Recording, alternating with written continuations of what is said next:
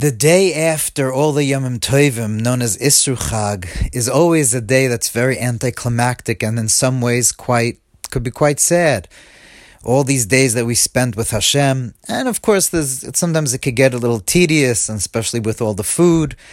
I'm sure everyone is waiting to start their diet again, but it's definitely anticlimactic and very almost sad to think that we finished all the holidays and now for another good couple of months it's just going to be regular mundane days, more or less. But that's why it's so important to remember what Chassidus brought to the world, what Chassidus is all about. To remember that God is found in the world as much as He's found in heaven. In fact, Chassidus teaches that heaven is a state of mind.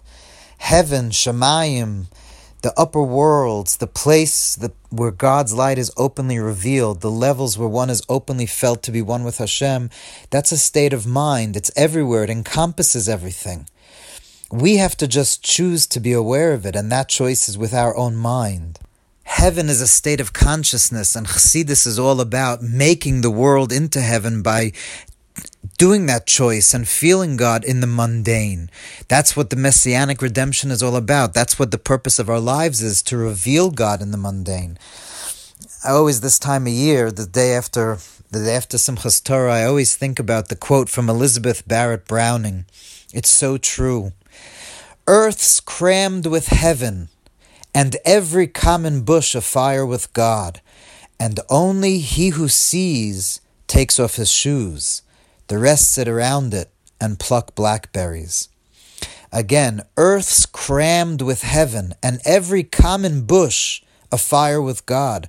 Only he who sees takes off his shoes. The rest sit around it and pluck blackberries. We could all be looking at the same bush. We could all be looking at the same world, and some will take off their shoes from the holiness of God that's everywhere, and some will just look at the world and pick blackberries. Live life to be able to enjoy whatever one can. But the ultimate purpose for which our souls descended into the world is to bring heaven into earth, to reveal that truth that heaven is a state of consciousness.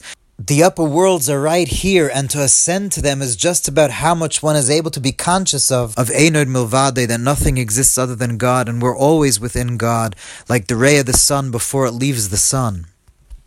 And so as we're going back into the mundane reality, I want to just mention an idea from the Holy Ruzhiner. You know, that Tzemach Tzedek used to call Rabbi Yisrael of Ruzhin the Heilige Ruzhiner, the Holy Ruzhiner. Now, for those that don't know, Rabbi Yisrael of Ruzhin, the Ruzhin dynasty, Rabbi Yisrael Ruzhiner lived like a king. He had a palace, he had like a golden carriage with white horses. He mamish lived like a king. And yet, the Tzemach Tzedek called him the Holy Ruzhiner, and we know holiness comes from being separate, seemingly, from physicality. But it's because the Ruzhiner lived the truth of Chassidus, that everything, even luxury, could be used in order to connect one with God, because heaven is a state of mind, a state of consciousness. In fact, just like the Ruzhiner, Rabbeinu HaKadosh, Rabbi Yehuda HaNasi, Rabbi Judah the Prince, the author of the Mishnah, who we call Rabbeinu HaKadosh, our holy Rebbe. So the Alter Rebbe explains in Tanya the reason that he's called that Rabbeinu HaKadosh. The Alter Rebbe brings him as the example in the 7th chapter of Tanya of somebody that never enjoyed this world. He was holy, he was called Rabbeinu HaKadosh because he was never Nena Ma'olam Haza, he never enjoyed this world.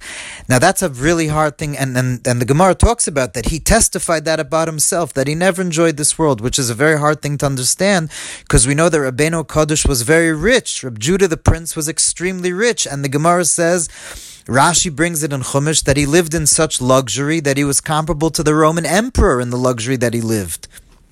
So how could he say he never enjoyed this world? And the answer is because if one is always having God consciousness and remembering that God is within everything, and whatever one engages and encounters in the world, earth's crammed with heaven and every common bush afire with God. If you're able to feel God in that, then you're not enjoying this world. You're connecting to Hashem. You're having dveikus through this world. The world becomes the way that one connects to God through the world. And listen to this idea from the Holy Ruzhiner that we have to keep in mind today. And it's so fitting that the Holy Ruzhiner should say this idea, that all the words that have to do with getting close to Hashem seemingly, mitzvah, Torah, avoda, all have a vav hey in them. Avoda is the word that's used for prayer. Avoda, Torah, mitzvah, if you know how they're all spelled with a vav hey. But then the words achila, shtia, bia, eating, drinking, marital intimacy, have a yud hey in them. They have a yud hey. And we know, of course, that the Yud Hey of Hashem's name is much higher than the Vav Hey of Hashem's name. The Yud Hey represents God's transcendence. And the Holy Baal Shem Tov and Chassidus came to the world to say that one can feel God's transcendence, have a consciousness of the truth of God while being involved in the physical, and that's the ultimate purpose of creation. And how do we find God in the physical? By always meditating. One of the main psukim, one of the main verses that Chassidus always quotes is Va'ata mechayes kulam. You, God, vitalize everything. We say it in Vayvarach David every day. Va'ata mechayes kulam. You vitalize everything, which Chassidus explains to mean that Va'ata, you, God, your light, mechayes kulam, is what becomes the life of everything. And so on this day, after Simchas Torah, even though it might be anticlimactic, we have to know that this is what we were created for, to be able to go back to work or back to school or back to wherever the mundane life one was, and to feel Hashem in that.